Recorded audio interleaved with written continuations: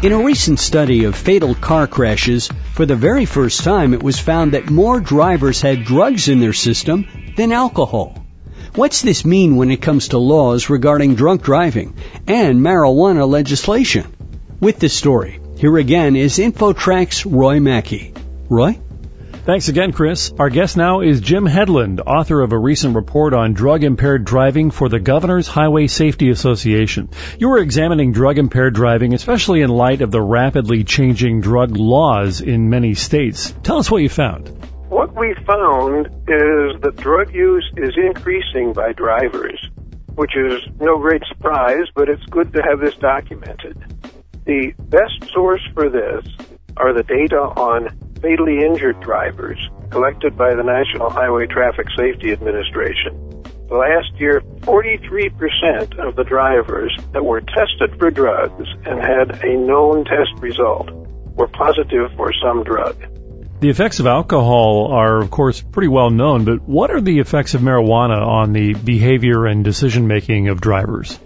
The effects of marijuana are to slow things down. They affect reaction time. It affects tracking ability. It affects motor control a bit. And these are all well known from experimental studies. The difference from alcohol, there are two of them. First is that it's very easy to track alcohol as measured in breath or blood to the impairment caused by that alcohol in one's brain, to the crash risk. With marijuana, you can't do either of those.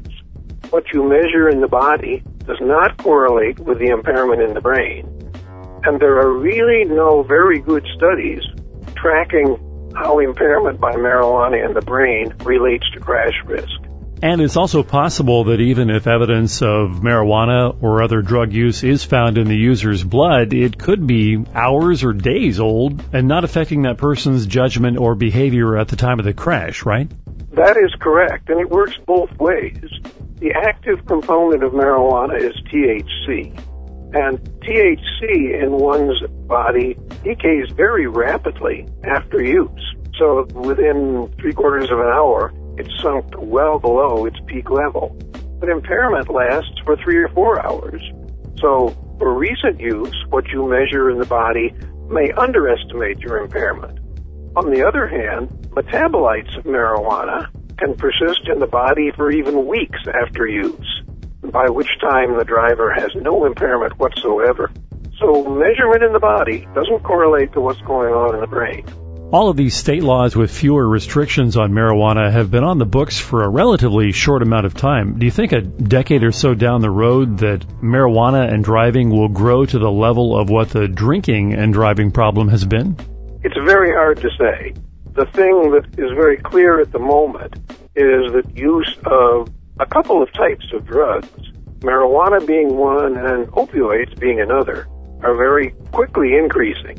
And the opioid increase is seen not in the traffic, but in hospitals and also in drug overdose deaths and all sorts of those things. So use is increasing.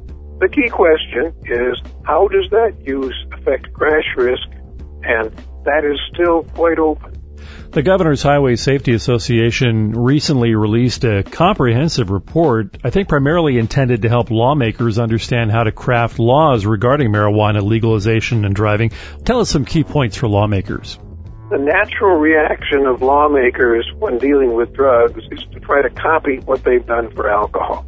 For alcohol, the per se level, that's a measure of how much alcohol is in your body, which correlates with alcohol in your brain, which correlates with a crash risk. It's illegal in every state except Utah to drive with a per se level over 0.08.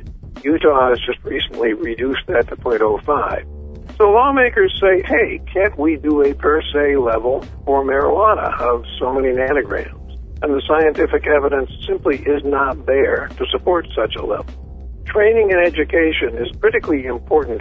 Education for the general public, that drugs can indeed impair your driving, education and training for law enforcement on how to detect drivers impaired by various sorts of drugs, and then how to put this together into a case that will stand up for driving while impaired by drugs.